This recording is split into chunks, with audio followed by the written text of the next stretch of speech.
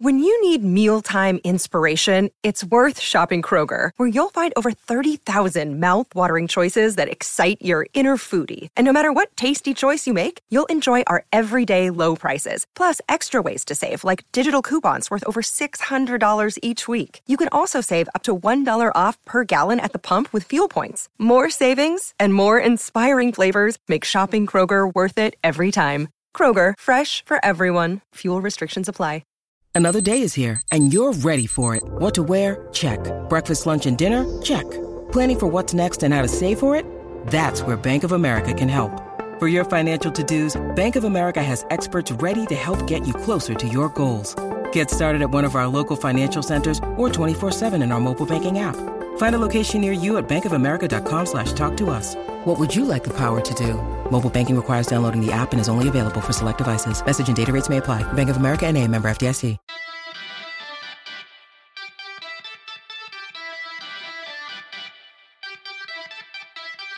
Hello and welcome to the Anglo-Italian podcast. We've got a bit of a different episode this week, with it being the international break. There's not much football to talk about, so we thought we would take this opportunity to cover a topic that we've wanted to talk about in depth for a while.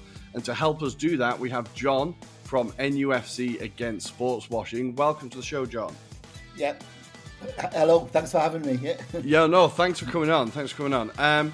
So I'm just going to get straight into it. We've been talking for a while on Twitter, had a few interactions. Now, obviously, Twitter is possibly the worst place to be on the internet. I think we've all been involved in arguments on there. I wanted to start with, how did your campaign start and what was the idea behind it? Okay, well, in my case, it started on the day of the takeover. You know, I'm a lifelong Newcastle fan. I've been living in different places with my job, but I go to Newcastle quite a lot. But I was watching it from afar, and I remember feeling a bit uneasy. I was very, very happy, that we got rid of Ashley, ecstatic, exactly. But I saw people sort of dressed up in Arab gear, Saudi gear, and I saw a few Saudi flags, and I thought there's something wrong here, So immediately I wrote a couple of articles, for fanzines, saying I just didn't think it had a future and states shouldn't be taking over, football clubs. And independently, I saw a guy on Twitter with a Twitter handle, No Saudi Toon meaning town in Geordie, our dialect, and so I got together with him. And then it was during the pandemic, so it was hard to have sort of face-to-face meetings. But we had some online ones. First one about 25 people, a lot of people interested, and it's just taken off from there. It's been a long journey. We're all like ordinary fans, and it's amazing what we've been able to achieve. But I think the main thing was just to put a marker down to say that, look, unlike when Manchester City got taken over by Abu Dhabi State, that there are a group of Newcastle fans, and we've got an echo in the wider sort of fan base who don't believe there's a future, for having, bloody dictatorships and also, nation states owning football clubs, Well, honestly, it's fantastic to see, because I think personally, when I did see the reaction to the Newcastle fans' reactions to the takeover, it's perfectly understandable. I think a lot of it, like as you said, the Mike Ashley era was particularly grim for Newcastle in general, and I can see why there was that outpouring of relief. But I did feel uncomfortable alongside a lot of it also. But if we talk, do you think the fact that Mike Ashley and his ownership was so controversial and so kind of damaging to the club, do you think that kind of laid the way for the new owners to be welcomed more than owners have been at other clubs potentially? Well, I don't think the majority of fans sort of realised the implications, and as I said, I think there was just an outpouring of joy that Ashley went. But, an interesting sort of aspect to it was I was involved in a sort of a low level, but I did speak at a demonstration about fan ownership, because there was quite a movement against Ashley. Actually, demos. You imagine, football fans having demos from Sports Direct shop to the ground, and it was over two things. It was over the mismanagement, the lack of ambition, but also it was linked to the 0-hour contracts. Remember the way he treat his workers. He turned up with a big wad of money and all that, and the workers were getting terrible. So, there was a campaign which linked up with the local trade unions. There was a banner in a couple of times in St James's Park, Sports Direct Shame. Then, as I said, we had a couple of demos, and we were talking about alternative ownership. So, one of the things that we thought right from the beginning, look, if we can protest against Ashley, his mismanagement, but also his, the way he treated his workers. So, Castle's a very working class area, high level of trade unionism. If we can do that, why can't we protest against the Saudi state? Which is one of the bloodiest regimes on the planet, and that's what sort of one of the main points that we've made in the campaign, because every single fan group, official ones like NUS Trust, War Flags, who do the flag displays, but also councillors and MPs, all of them said that being taken over by the Saudis wouldn't stop them talking about human rights. Well, unfortunately, that hasn't happened. And this is what you have to keep reminding fans, but also, I think, importantly, the political representatives as well.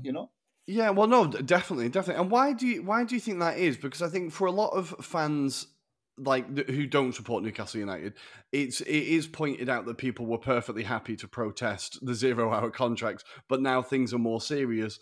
Less people are happy to. Why do you think that is? Do you think it's because it's as simple as there's more success on the field, there's more exciting football, or do you think there's a deeper meaning or deeper issue behind that? We found out a lot of things during the campaigning. Okay, so for example, we orientated first towards the fanzine editors, the fanzines and the official groups. And one of the things that came out was that a lot of the I don't know what you would say, almost like the gatekeepers of fan public opinion, like the fanzines, sort of started saying, well, what can we do? There's no alternative. And basically, what's the phrase there? Worshipping the accomplished fact. Okay, the Saudis have taken over. And then so we sort of realised that there's a small minority, which is a growing minority, us, who say that there's no future for bloody dictatorships owning football clubs. And then there's unfortunately, another minority, and I have to say it is a minority, but fans who are prepared to support the Saudi owners. They're prepared to actually echo. It's one of the things that we say is unacceptable. For example, I'll just give an example. We publicise the cases of Saudis. There's a young girl at the moment, 18. Well, she was 17 when she was arrested for tweeting in favour of human rights. And she was given, in a terrorist code, think about this, in a terrorist code, she was given 18 years in prison. An 18-year-old facing 18 years in prison. We publicised that. And then you get bots and trolls coming on saying she's a terrorist. The unfortunate thing is we know that comes from Riyadh. That comes from the Saudis. But there's a layer of Newcastle fans who repeat it, a small minority. But then to answer the question, the vast majority of fans are in the middle. And they sort of say, of course, we support human rights. But so we say, well, why don't you say something? Why don't you say it? And I think the reason is, if it's conscious or unconscious, we don't know. But a lot of fans are happy, that Newcastle are doing really well. Yeah. We've got great players in the Champions League, and so that I think it's unspoken, but it's a bit of an unspoken pact. But if the fans do what we think what they should do, is have a banner supporting that young girl, supporting the 9 young lads who are on death row. If we do that, then the Saudis will think twice about staying at Newcastle. And I think that has to be tested out. We have to do it. Yeah, no, 100%. Because this is one of the things that when a deal like this happens, one of the excuses is kind of like when Qatar was given the World Cup, right? It's like, by doing this, we will affect rule and change in that country. Jordan Henderson said the same thing about going to Saudi Arabia, right? You can believe that as much or as little as you like.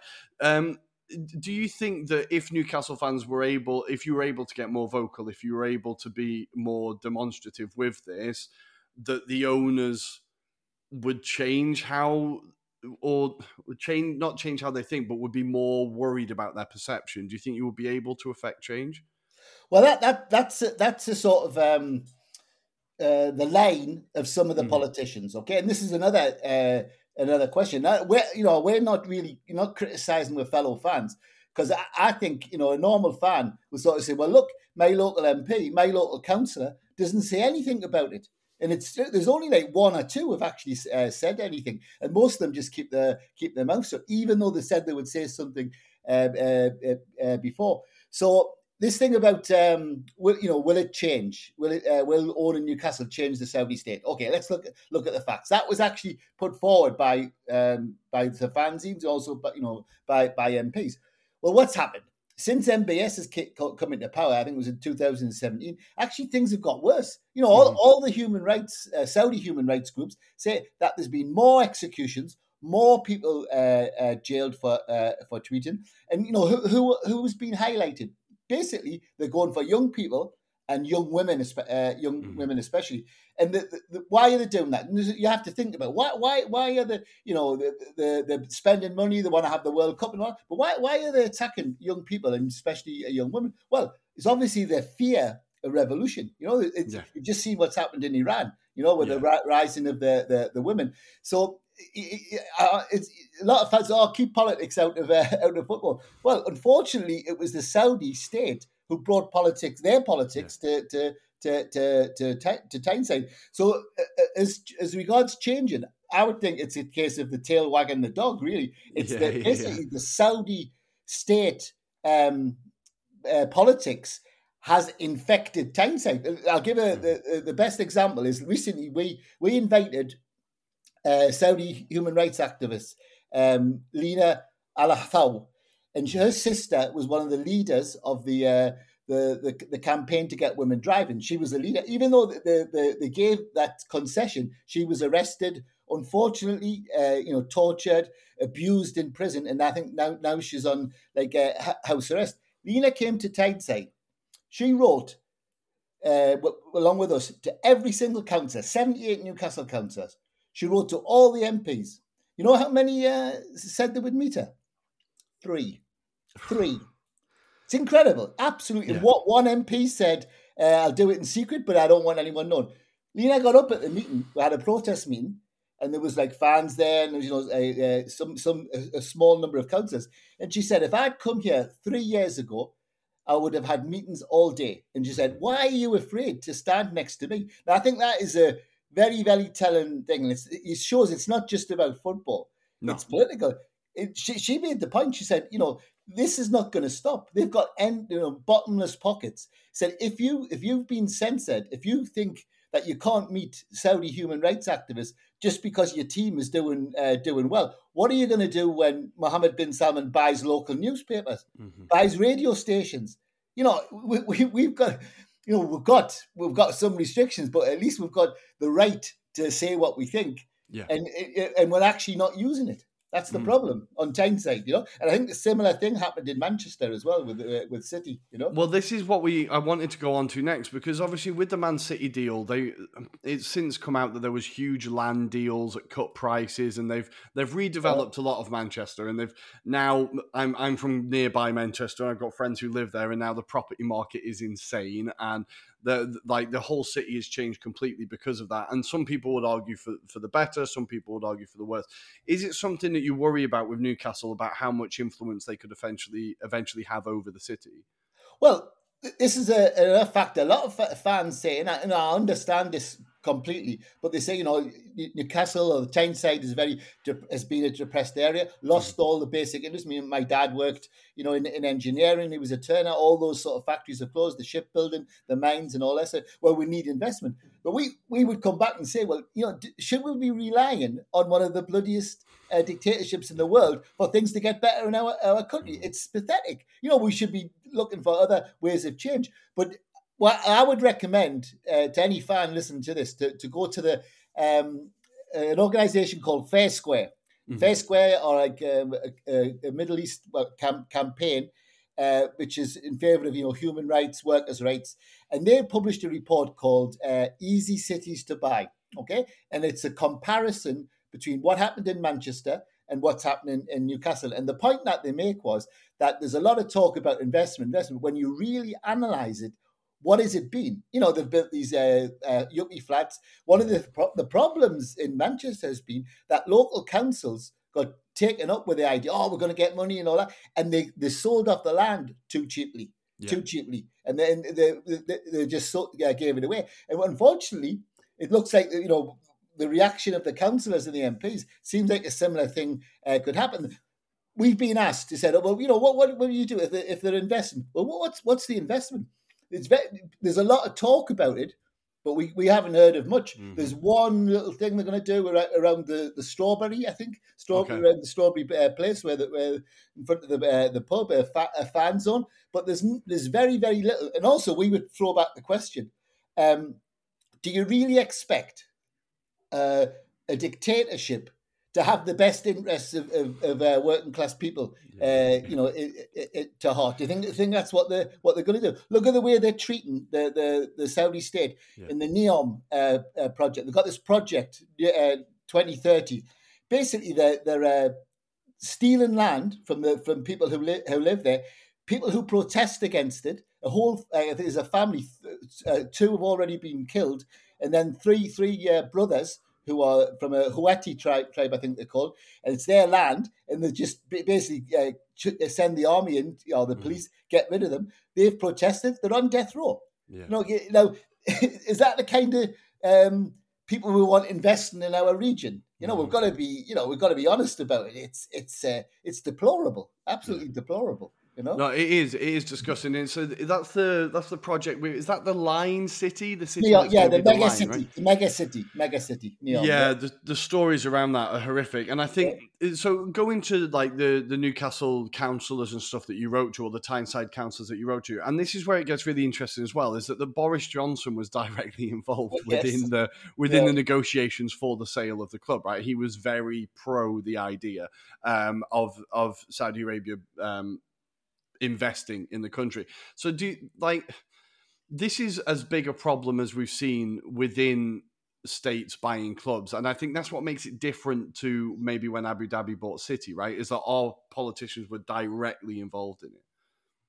Well, I think, obviously the British government, but not really representing the British people, because they're representing BAE Systems, the arms industry. That's who they represent. And basically, MBS told Boris Johnson, it was in his interest to push it through, and it's all come out. Adam Grafton in the Athletic published the article. It's clear that the government was involved, even though they denied. They used there's trade agreements, etc. But we know what they did. So that's another question. Newcastle, Tyneside, Solid Labour. Do we really want on the recommendation of the disgraced, liar Boris Johnson? Do we want that sort of investment? But one of the things that's happened with us, just ordinary Newcastle fans, the more we've campaigned, we've sort of realised that despite what some Newcastle fans say, fans of other clubs are not jealous of Newcastle. We have to be humble. We haven't won anything. We're doing well. We're playing well. It looks good. And all that sort of stuff. But we haven't won anything yet. And personally, as a Newcastle fan, I toned down a little bit of the arrogance, about it. And this idea that it's all going to be plain sailing. Okay, well, we're going to be like Man City. The point I made before about Saudi Arabia and the political aspect, it's an unstable country, really. It gives the impression, because they've got all this money, but that anything could happen. It could fall apart. One of the points that the Saudi human rights activist Lena made, she said, nobody in Saudi Arabia has been asked if they want to spend millions on Tonali, for example. Nobody asks them. Nobody asks ordinary Saudis about this. The $500 million that they've spent on Newcastle. She said, we would prefer the money to be spent on infrastructure in Saudi Arabia. They haven't even got basic infrastructure in many places, and yet they're building this massive mega city. Mm-hmm. And the other point as well, we talk about the Saudi government. Okay, it's not elected, it's a dictatorship, but more than that, it's a royal family. It's a family, basically. So this idea that it's the Saudi people, they're invested in Newcastle. No, it's a royal family who are doing it for sports washing, prestige, soft power reasons. But what I was going to say is that we have been contacted by a lot of fans. In fact, we're in touch with Man United fans who are against Qatar taking over. We did a joint statement with them. They did a protest. But a lot of fans, it's not that they're jealous of what Newcastle are doing. They just don't think that there's a future for nation-state ownership. We had a meeting, actually, with along with the Manchester United fans, Sportswashing in Manchester United. We had a meeting with the shadow minister, the Labour, for media and sport. We went through every single point, every single one, about the owners and directors test that should be toughened up. It should exclude nation states. It should have a human rights element. Every single point. And he said, the final thing is, I can't disagree with anything that you said. Right? So we said to them, that the Man United fan says, well, are you going to implement it when you get in power, or it'll not be a priority? Well, our message, to Labour, or Labour councillors on Tyneside and around the country, and also football fans, let's make it a priority. Because I think that if we don't, or we think as a campaign that if we don't make a stand against Saudis owning Newcastle, Abu Dhabi owning Manchester City, it's going to ruin football. And he said also we've talked to yourselves, the Anglo-Italian, but we've been in touch with German fans, French fans. So fans around Europe actually are concerned about this.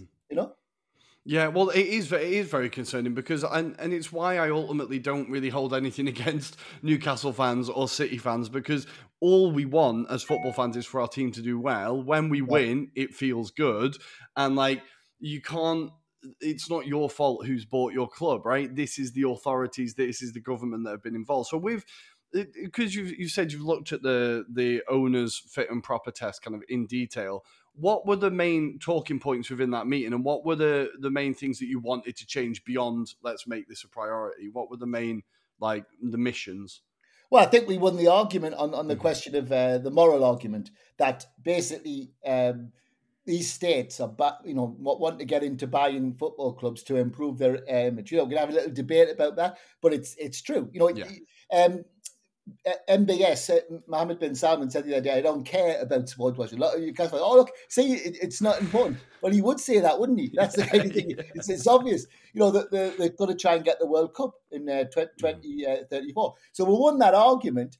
And a guy from a Manchester United fan was pointing out, he said, why did it go through? Why did they allow because there were doubts, in some of the other clubs and all that. He said, one of the things that we forget is that and we're not letting them off the hook, but the owners of other clubs are, they're not nice people either. These are multi-millionaires, billionaires, and all the rest of it. And some of them were thinking, well, if Newcastle can sell for that amount, we could sell, I don't know, for example, Arsenal, or we could sell Manchester United. So probably they're looking for a payoff as well. They're looking for a lot of money. Who's next? I don't know, Qatar or another Middle Eastern country coming in. So in that meeting, we sort of made the point that if you're a football fan, you got to think ahead. So what's going to happen with football? We've seen with the Saudi Pro League, that is basically a Trojan horse, because basically what they do, it's going to be they're going to distort the market. They get big players there, and they can lend them. They can do they can do what they want. But basically, I think the idea is, you imagine if you're a dictatorship, you own Newcastle. Perhaps they don't do very well. Would you accept being relegated? I don't think that's not their idea. I think their idea would be, we've already had the European Super League. Do you not think that they want to bring that in again? So they want guarantee. But I think football has, it came from working class, and it's still got massive working class roots.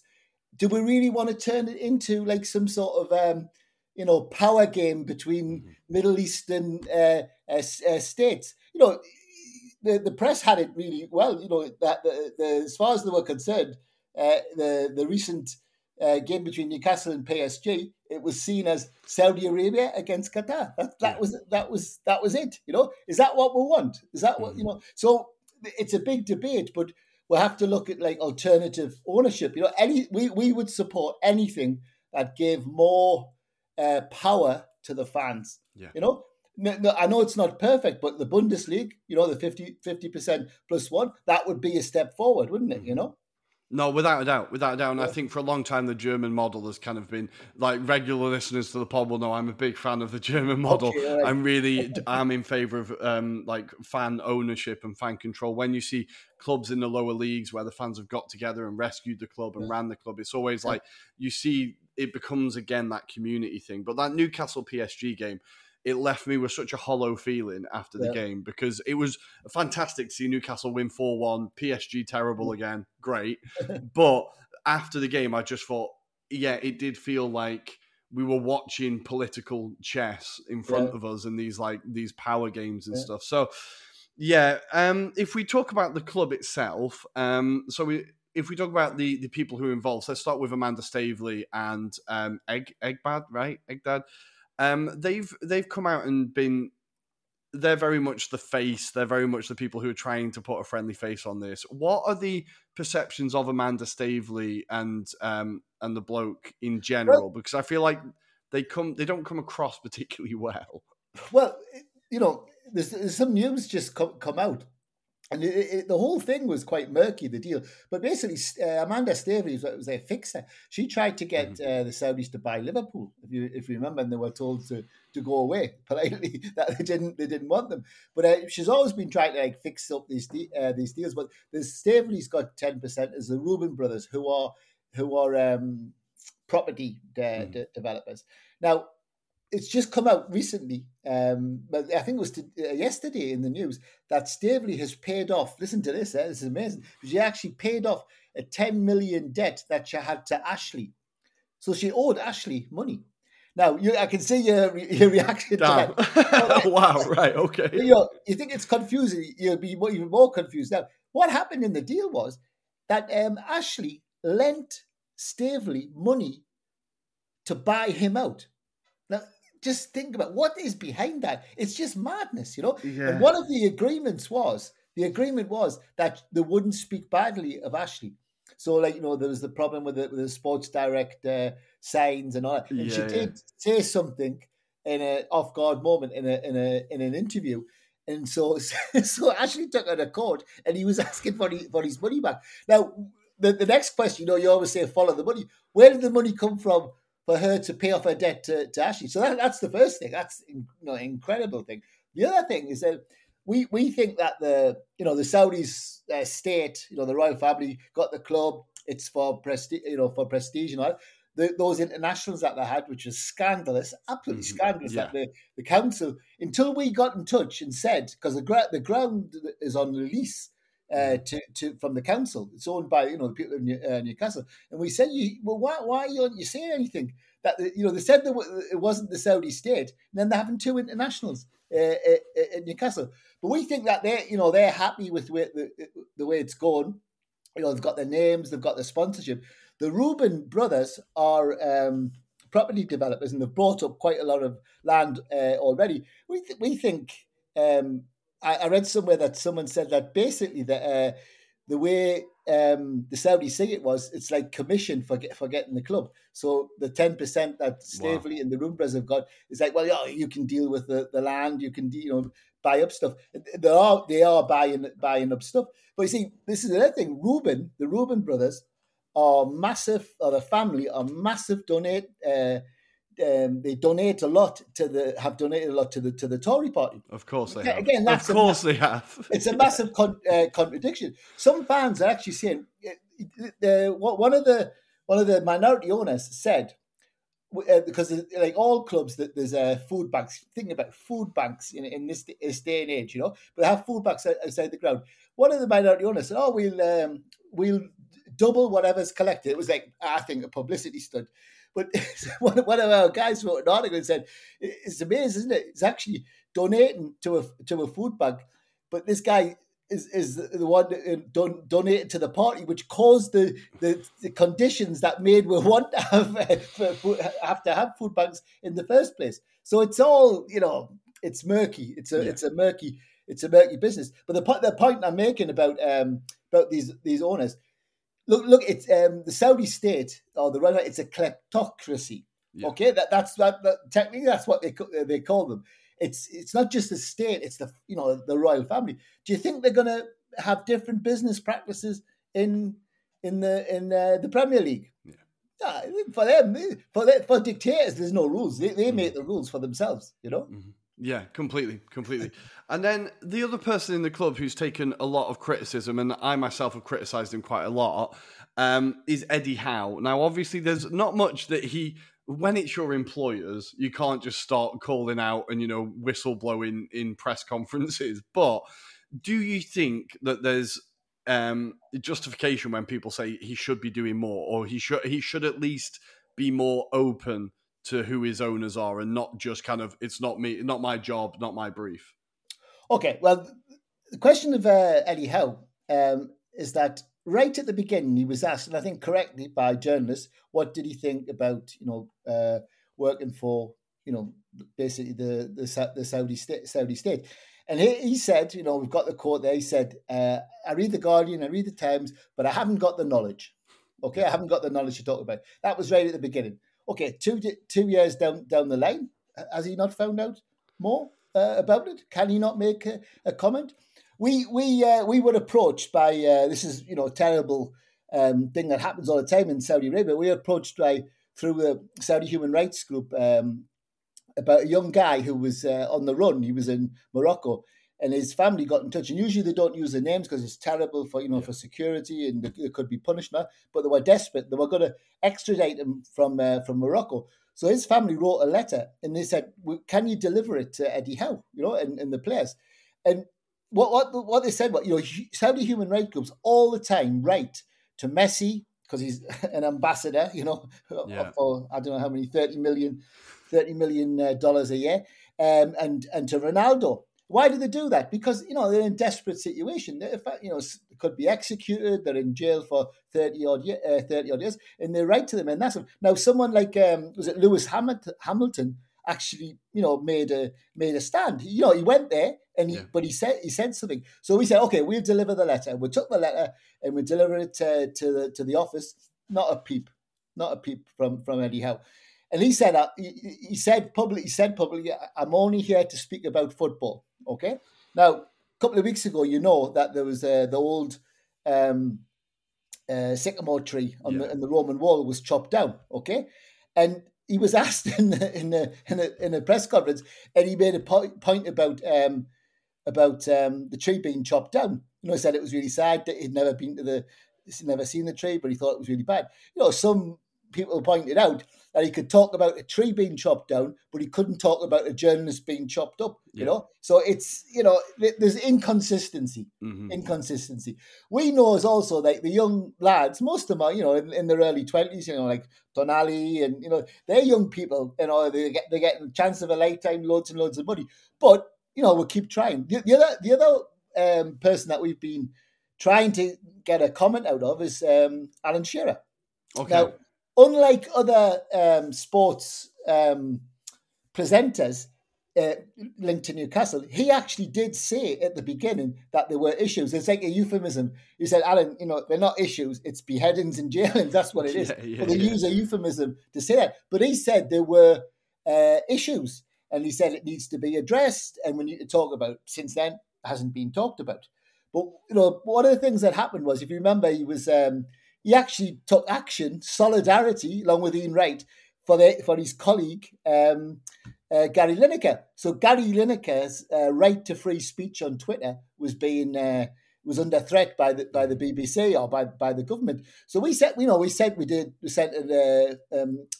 tweet to Alan, or a number of tweets, and we wrote an article about it, and it said, if Gary Lineker's right to free speech on Twitter is worth defending, what about Salma al-Shabaab? What about Noor al-Qatani? 2 women jailed for 34 and 45 years for 1 or 2 tweets in favour of human rights. See, we have to have consistency about these things. The other one, it's unfortunate, but this has come up quite a lot. I mean, you haven't asked us about this, but I think it's important. But the question of LGBTQ plus rights. There's a group at Newcastle called Newcastle United with Pride, okay?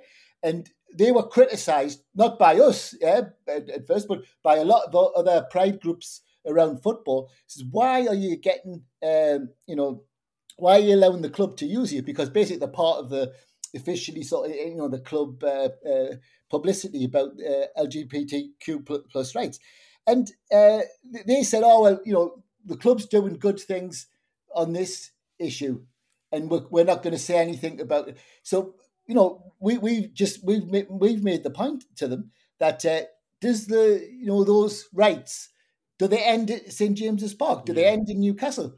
How can you have owners who are jailing gay people, trans people, women? How can you not say anything about that? It's just inconsistent, That is an incredible level of compartmentalization. Yes, that is an incredible level of it. Yeah. And it's really depressing whenever you hear these things, because are you finding other supporters groups around that are starting to kind of other Newcastle United supporters groups that are starting to join you, work with you, kind of come round to what you're saying?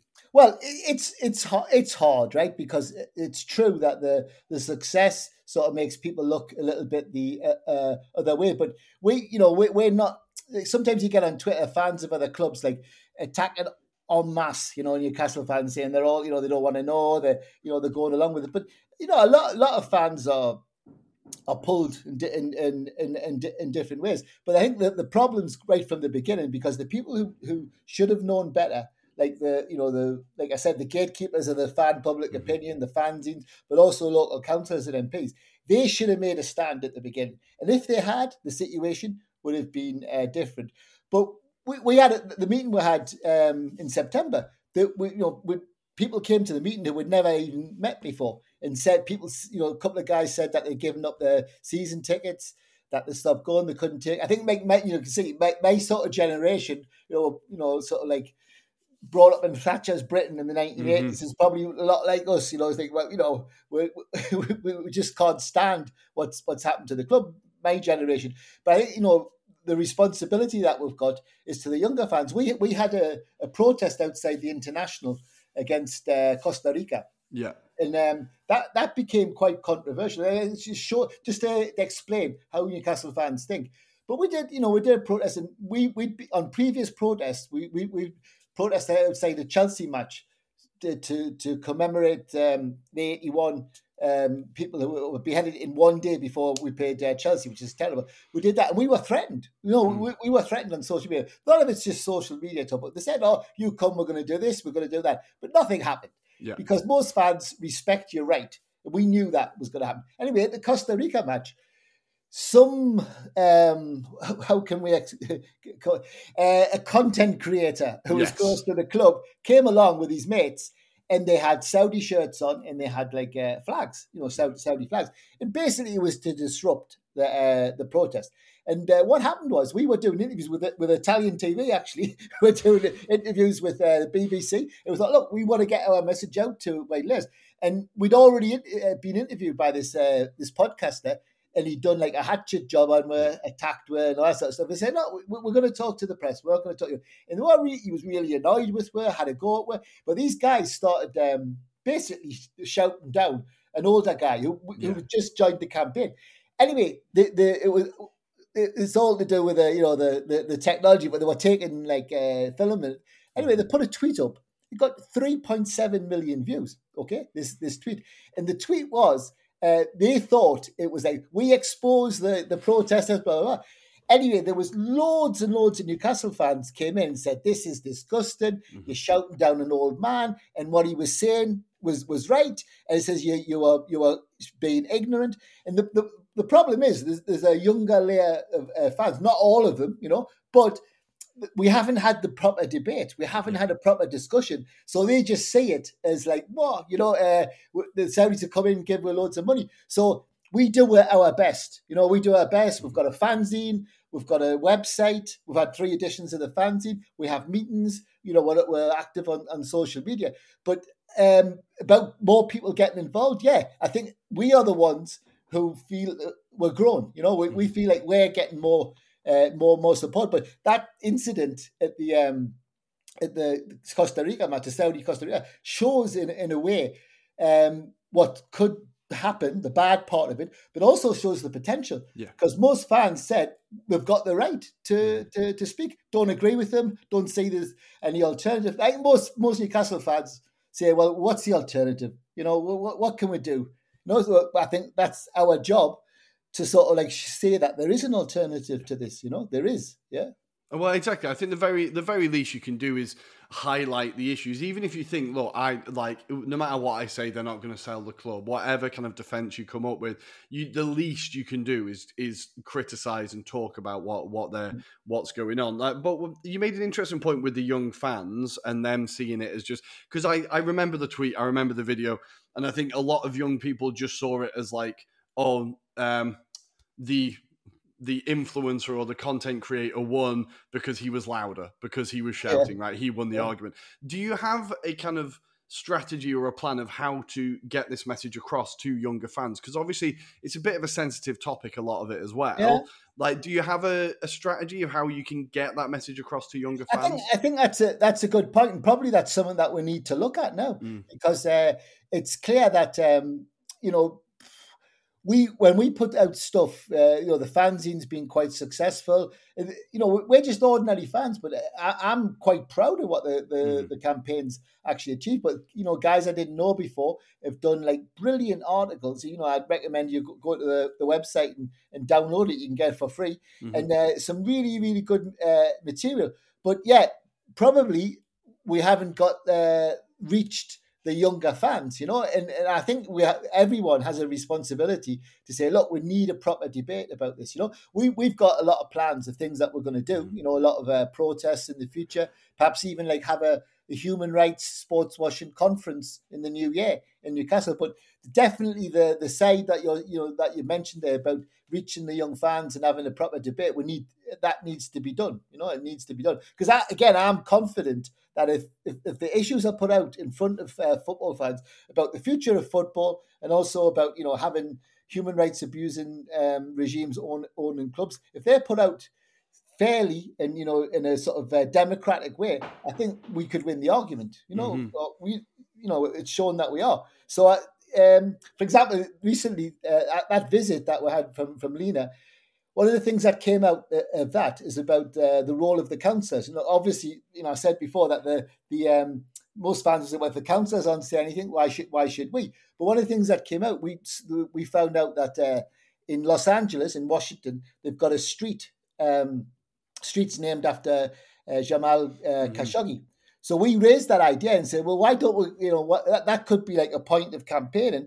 Let's explain it like this. Okay, majority of Newcastle fans are against the human rights abusing regime, but don't see any alternative. Okay, let's start a campaign to get a street around St. James's Park named after Jamal Khashoggi. Wow. But it's not just him. There's obviously hundreds, thousands of victims of the regime. But that would represent, it would make a break to show that Newcastle or Tyneside is a region that we don't agree with what they're doing. Because if we don't make a stand like that, it'll just, unfortunately, you can see it outside of the Tyneside bubble how Newcastle are perceived now.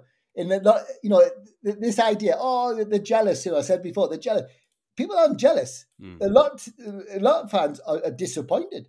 About how Newcastle fans have reacted to this. And now, wherever they go to Europe, they go to different places. They're going to go to Dortmund. I just saw a display at Borussia's last match. Brilliant display in English and German, and it's reclaim the game. Football's not about the billionaires; it's about the fans. Imagine what response Newcastle are going to get when they go to Dortmund. So you've got to be careful. This idea. We're not going to say anything about it. You have to say something, as you said. We have to make a stand about it. Yeah. Well, I'm living in Milan, and I saw at the San Siro that there was kind of murals put up of Ronaldo holding the ball with blood pouring out of it, and Mancini, and like. I think a lot of Newcastle fans realise that it's not only in England that they're going to get criticism, that it's going to be everywhere they go now. And as we said, in Europe and especially Germany, there seems to be a bit more of a stronger moral compass in general with fan movements and stuff. But John, that has been absolutely fascinating. Thank you for talking to us. Okay, When our listeners and viewers want to find out more about the campaign, where can they find articles, your campaign, where can they support you? The link could be through Twitter. It's at No Saudi Toon, okay, TOON, or just very easy, NUFC fans against sportswashing .net.com, whatever. It's very easy to find. Just do a search and find. But on the website, there's loads and loads of articles. There's also a couple of campaigns that fans can get involved in. There's the local one to get councillors and MPs to say something about human rights. But the one which I think has got legs and starting to take off is the No to Nation State Ownership. So we've got like a letter on there, model letter you can send to your MP. But also, we had recently, earlier in the summer, I think, we had a meeting on Twitter. We just thought we'll try it. It's Twitter Spaces and about No to Nation State Ownership. 400 people were listening, which I think shows the potential, But on the website, you can follow the link to the fanzine, and there's 3 editions of the fanzine, which is called Hailstones in the Desert. I just want to finish with why it's called Hailstones in the Desert, right? And the reason is because when we started the campaign, you got the usual, bots and trolls who said, "Oh, you're all woke, you're, all the rest of it, that you're snowflakes." And I was thinking to myself, the people we've met online and, in person, Saudi human rights activists are the hardest people I've ever met in my life, Very, very brave people, very, very principled people. And far from being snowflakes, these people are hailstones.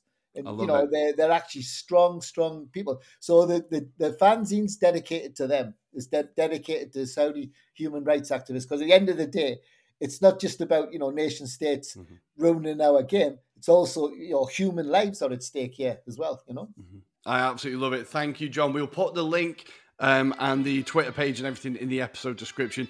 Thank you for joining us, John, and we will have you back in the future, I'm sure. Ciao. Ciao.